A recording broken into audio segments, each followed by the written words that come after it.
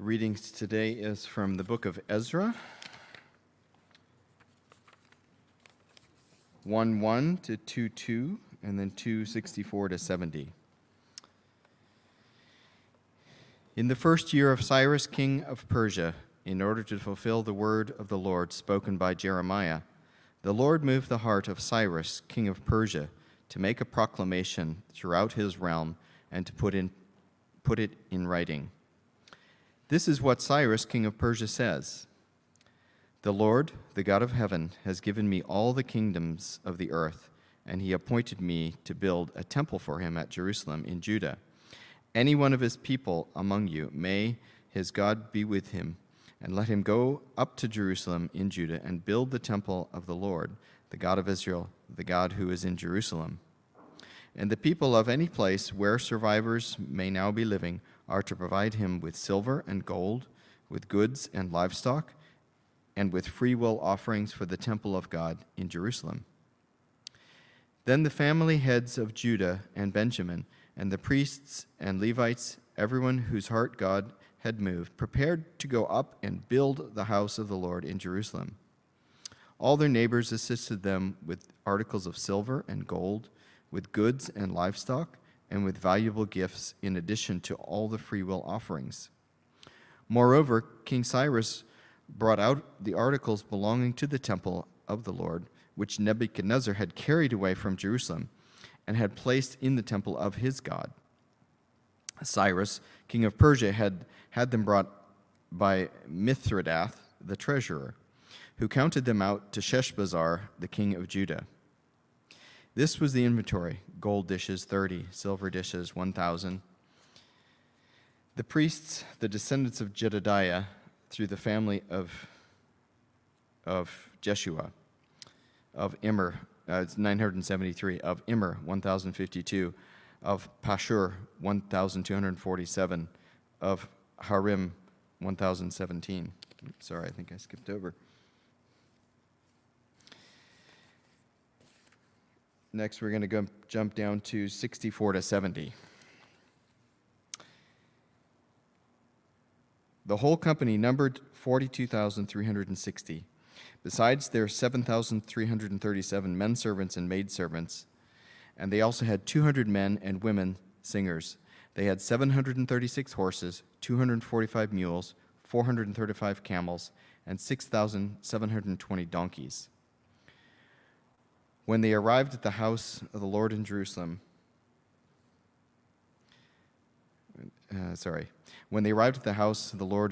some of the heads of the families gave freewill offerings toward the rebuilding of the house of God on its site. According to their ability, they gave the treasury for this work 61,000 drachmas of gold, 5,000 minas of silver, and 100 priestly garments. The priests, the Levites, and the singers, the gatekeepers, and the temple servants settled in their own towns, along with some of the other people, and the rest of the Israelites settled in their towns. This is the word of the Lord.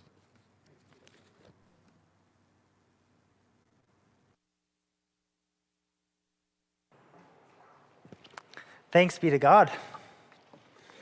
Good morning, everybody.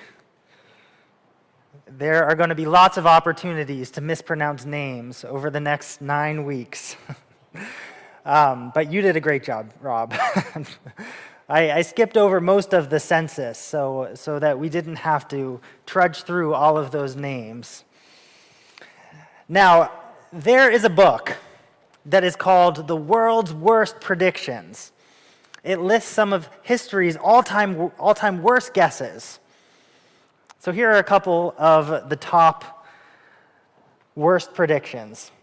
King George II said in 1773, so this is the King of England, that the American colonies had little stomach for revolution. In 1800, a professor said that rail travel at high speeds would be impossible because passengers would suffocate. The Titanic, prior to its maiden voyage, was declared unsinkable. In 1939, the New York Times said, well, the problem with TV is that people had to glue their eyes on the screen, and we know people don't have the time for that. One of the co-founders of Warner Brothers asked during the era of silent film, who the heck wants to hear actors talk? We aren't very good at making predictions, are we? One American financial journalist said this. He said, "The rule of staying alive as a financial forecaster is to give them a number or give them a date, but never give them both at once." In other words, keep the predictions vague. Now, I'm not a big gambler anymore. When I was 7 years old, on the other hand, you couldn't stop me. It all started at school when I got really, really close to guessing the exact number of M&Ms in a giant bowl on my teacher's desk. You would have thought that I could predict the future, at least based on the way the other kids who were nowhere close treated me. Well, I internalized this bit. I internalized all of this a little bit, you know, the way kids do when they're worshipped. So my next opportunity to strike, the UK National Lottery. Still 7. It's around Christmas. My extended family goes berserk over the lottery at Christmas time. While everyone's talking about the ginormous prize money, £100,000 or 100 million pounds, and I felt lucky. So after I told everyone about the whole M&M incident, we were basically planning our vacations to the south of France. They all knew I was too young to buy a ticket myself. Was this a problem? No. My Uncle Doug drafted up a contract with me saying we would use my numbers, his money, and we split everything 50-50. They told me the rules, 6 numbers. Guess between 1 and 59. If you guess all 6, you get the prize. They way fed my ego, asked me how I would spend my money, how I would deal with all the fame. I near convinced myself that I had divine revelation. And when the results came back, I only got 1 number correct. I was humiliated. I lost my credibility as a prodigy fortune teller. And I don't have a stomach to gamble anymore. We aren't very good at predicting the future, are we? On the other hand, when God tells you something's going to happen, well, that is something you can bet your bottom dollar on. I'll say it again. If God shows you a glimpse of the future, that is no gamble at all. God knows that as a people, we need hope to navigate a world of brokenness. We need to cling to and rest in promises for a better tomorrow. And so what does God do? God pulls back the veil and shows us glimpses of what he has in store. Our surest hope is found in God's promises. For the Israelites, God uses the prophets as his mouthpiece to tell them what's going to happen. Now, to catch us up to speed, there are 2 major power shifts in less than 100 years among the superpowers in the Near East. As many of you will know, Assyria is the superpower that takes over the northern kingdom of Israel in 722 BC. Babylon is the next major superpower that takes over in 612 when they storm the capital of Nineveh. About 25 years later, the king of Babylon, you'll know him, Nebuchadnezzar, stretches out his reign of terror over the southern kingdom of Judah, and Jerusalem falls in 586. He lays flat the temple, and many people are deported as slaves to Babylon, exiles. Only those who are educated, able-bodied, so-called useful in Babylon are taken. Now, less than 50 years go by. It's 539 BC, and that's where our passage starts. We learn that Babylon falls to Cyrus and the Medo-Persians, so that's the 3rd major superpower. So this is an era of shifts of major superpowers that give rise to the Persians, which is really the first major empire. In Jeremiah 25, God foretold a few things. He foretold the fall of Jerusalem. So this is before 586. And God foretold the eventual fall of the Babylonians. In Jeremiah 29, we read a familiar verse. It goes, "For I know the plans I have for you." And he's talking to Israel. Plans to prosper you and not to harm you. Plans to give you a hope and a future. God speaks hope into their situation, saying, I'm in control. I know what's going to happen, so trust me. Habakkuk, another prophet, said that God used the Babylonians to discipline Israel. But in Isaiah 44, God says that Jerusalem will be inhabited again. And actually, in Isaiah 44 and 45, God calls Cyrus, this Persian king, by name, and he says that he'll bring about the fall of Babylon. He calls Cyrus my shepherd that will accomplish all that I please. All of Isaiah 45 is written to Cyrus or about the work of Cyrus. He says this, I will make all his ways straight. He will rebuild my city, and set my exiles free, but not for a price or reward. It is rare, even for the Bible, for prophecies to get this specific, naming names of people not even born yet, to do tasks that were conceivably impossible. These are UK National Lottery odds. But one of the most amazing things about these two books, Ezra and Nehemiah, is that everything God promises happens. Everything God promises happens. God is the grand chess master. He's not only thinking 8 moves ahead, but he sees the entire game laid out. Every move, every possibility. He knows the outcome. So as a brief overview, since we're just getting started on the series, when we consider the books of Ezra and Nehemiah, we should be aware that actually they were written as a single document by a single author. The separation of the two books happened years and years later during the late medieval period in the Christian tradition. The book is a unified work. It's called Ezra. And actually, breaking it into 2 parts can be a little bit misleading, since there are 3 major events that happen in the lives of 3 leaders rather than just 2. Ezra 1-6 focuses on a man named Zerubbabel. I hope I'm pronouncing that correctly. It's a name which means planted in Babylon. So Zerubbabel was probably born in Babylon. It's probably less than 50 years old. Shortly after Cyrus, the king of Persia, takes over Babylon, Zerubbabel leads the first wave of Israelites back to Jerusalem to rebuild the temple. It's a process that takes over 20 years. The second half of the book of Ezra, chapters 7-10, focus on Ezra himself, who arrives with a second wave of exiles to Jerusalem, some 80 years after the first had arrived. So there's a division that actually takes place in 2 different times.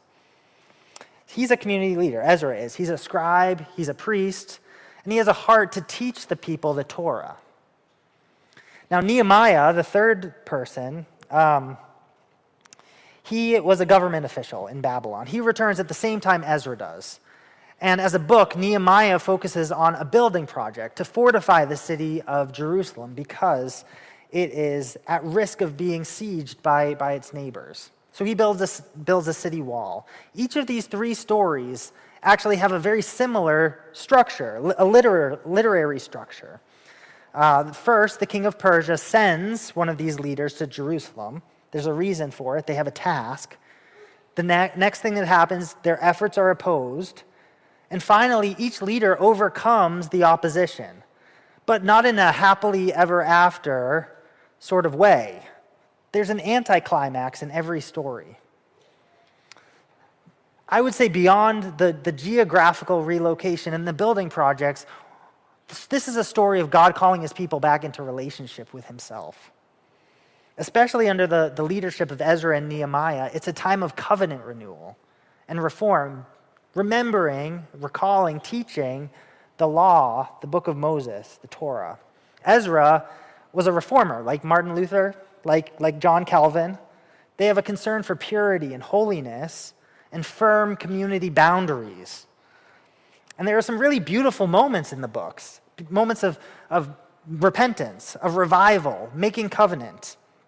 And they all play a part in the backdrop, which is a crisis over national identity.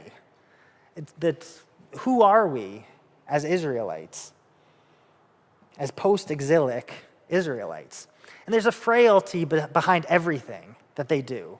Because while they start with sky-high hopes, As soon as these leaders look away, things fall apart. The people defile the temple. They break the Sabbath. They continue to marry from among the enemies of Israel, Moab and Ammon.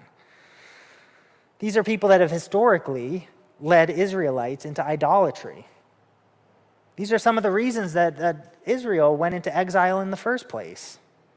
And the leaders, arguably, are no better at times.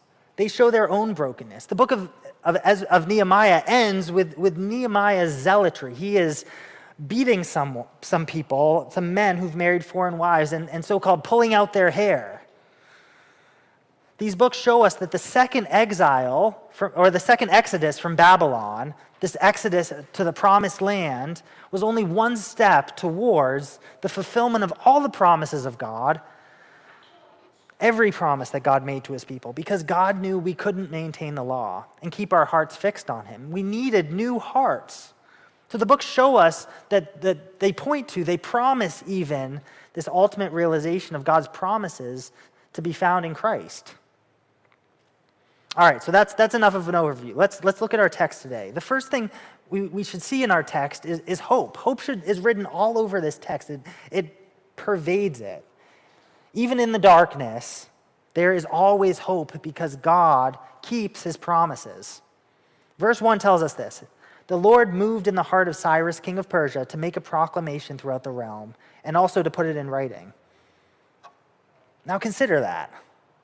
God moves in the heart of a polytheistic world leader in order to fulfill a promise he made years before to rescue his people from the Babylonians and return them to the cities of Judah. He made that promise to fulfill another promise he made to Abraham years earlier. Now let me just reiterate, God changes the heart of a polytheistic Persian king, Cyrus, to act like a shepherd for those who are taken captive into Babylon. God is like a composer that operates on a geopolitical arena. God is like a composer. So recently I've been listening to, and I do listen to the music of the award-winning film composer John Williams. And some of his scores he's worked on are for movies like Star Wars, Jaws, Superman, Indiana Jones, E.T., Harry Potter, Jurassic Park. It's amazing that this guy worked on all of these iconic films. They're so recognizable. The themes build and glue the story together. They're moving. They make the songs can make you love or hate the characters. A film composer guides the story like reins to a carriage. And John Williams in particular, he's one of the best. God's like a composer in this way. God moved the heart of the king to care about something that he should have no inherent reason to care about. Why should you care about the captured slaves from a previous war when you overtake the superpower that had enslaved them? Why should you care to return items ransacked from a temple in Jerusalem? Why care about these people's welfare at all? The short answer is that God moved him to do it. Remember, Cyrus is prophesied by name by Isaiah years before. Years before. It seems like years before he was born. God's like a composer who works on a global scale to bring his plans to place. And that's why hope pervades this, because God keeps his promises. There's always hope. So that's the first thing. The second thing that we see in this text is God's purpose behind it all. God takes initiative to move the heart of Cyrus, but why? Why? God, I would argue, has more in mind than simply returning those taken into captivity. We see God orchestrate two things in this first chapter. First, the return, but second, the rebuilding of the temple. The rebuilding of the temple, I think that's significant. So verse 5 says it this way: Then the family heads of Judah and Benjamin and the priests and Levites, everyone whose heart God had moved, prepared to go up to the place to go up and build the house of the Lord in Jerusalem. The house of the Lord meaning the temple. The rebuilding of the temple. What's so significant about this? I say this is significant when we remember the reason that the Israelites were taken into captivity in the first place. It was because of their idolatry. their wickedness, their hard-heartedness. God uses the Babylonians, according to Habakkuk, to discipline the disciples and bring them back into relationship. He allows Jerusalem to be ransacked, for his house, the temple, to be laid bare. He allows all the temple relics, the golden dishes, the lampstands, everything of value to be taken out of the land. And he shows his people what a godless world looks like. And God himself is the one who brings the renewal. He does it in his timing. I would say Zerubbabel, the one who's tasked with rebuilding the temple, I say he gets this. He gets that first things come first. Reestablishing a relationship with God is the point. God has the goal of renewal. The fact that the temple was the first priority shows that relationship with God and restoration is what God has in mind. Return itself is not the goal. Neither is life improvement. Neither is renewal for renewal's sake. Rather, life with God is the goal. And Zerubbabel gets this. This isn't just a relocation project for him. He's tasked with rebuilding the house of the Lord. He had a purpose in mind, and that was to start with God's house even before his own house. Because a relationship with God is at the heart of renewal. So I would say, those two things to think about with the text. So hope pervades everything. And we see God's purpose is to call people back to himself, back to a life of worship. The last thing I want you to think about in this text briefly is about God's memory. Now, many of you may be wondering why include a census like this at all in Scripture. So this is talking about chapter 2, all of the listing of names. We didn't take time to read it closely, and that's partly because it would take a real scholar to dig into the significance of each of these people's stories. But what God reveals about himself through the census is that he knows his people by name, and that he preserves them generation to generation. Now, 42,000 is the number it lists, and that's about the population of Beverly. It's amazing that God knows each of them by name. God's promise isn't to restore a people in general. He's not like the owner of an ant farm that just knows that he has ants. He knows our stories, and he welcomes us into relationship with him. And that's important because it shows God's heart, and it gives us reason to trust him. He doesn't forget us. The three things I highlighted in this text are the hope that pervades it, how relationship with God is at the heart of everything, and how God remembers his people intimately. We serve a relational God. Today's passage only sets us up for the rest of the story that follows, but it's pregnant. It's pregnant with hope. These families who journeyed back to Israel are leaning on an opportunity that God presented to them. For the Israelites, if God's promises were true in this instance, and they're big promises that came to pass, naming the king by name who would deliver them from the hands of the Babylonians, bringing them back to Israel.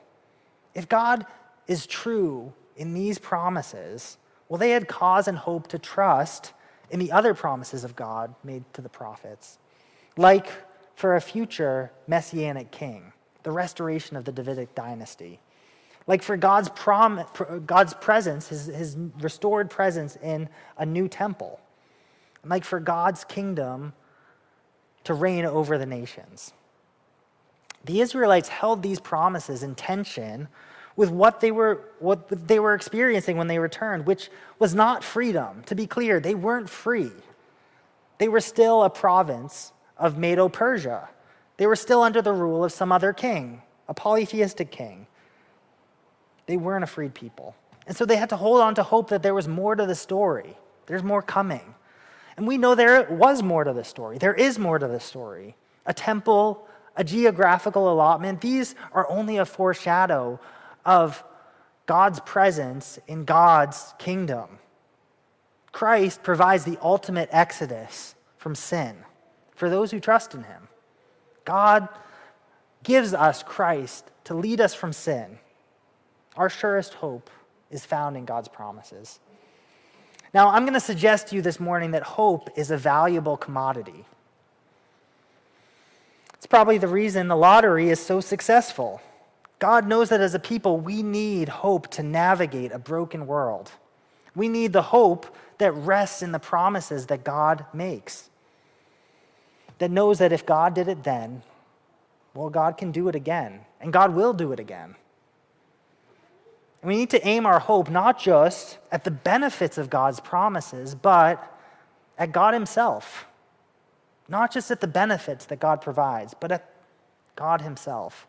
Did you know that God wants a close relationship with you? Did you know that God makes promises to you? Never just abstractly to humanity, but to you by name. God makes promises to you. God wants you to be excited about the sort of world where he will walk with you, where his peace, his comfort, the blessing of security and identity as his children rest on you. God wants your heart to be renewed so that his promises mean something to you, and not just something, but everything. God doesn't just want, I'll rephrase that. God wants us to be a people with hope. Doesn't want us to be short on hope. God wants us to experience the hope that comes from a life changed by his promises. Hope that shapes our inner lives, shapes our relationships, and keeps us close to him. Today, God invites you to know the blessing of a promise soon fulfilled to help you stay faithful. A promise that is strengthened by his history of infallible predictions amidst our world of people that keep their predictions vague and often get them wrong altogether. And of course, for him, we know they aren't predictions at all because he already knows the outcome, and the outcome is secure. Our surest hope, the firmest foundation, is set in God's promises. Hear that. Our surest hope, the firmest foundations are set in God's promises. Pray with me.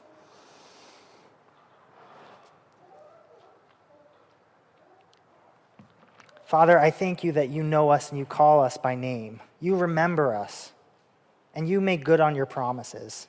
We thank you that in Christ, those promises are yes and amen.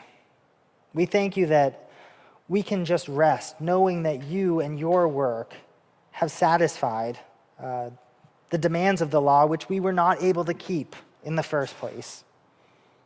I pray that we would grow in our trust of you and that your hope would fill our hearts today. We pray this in Jesus' name. Amen.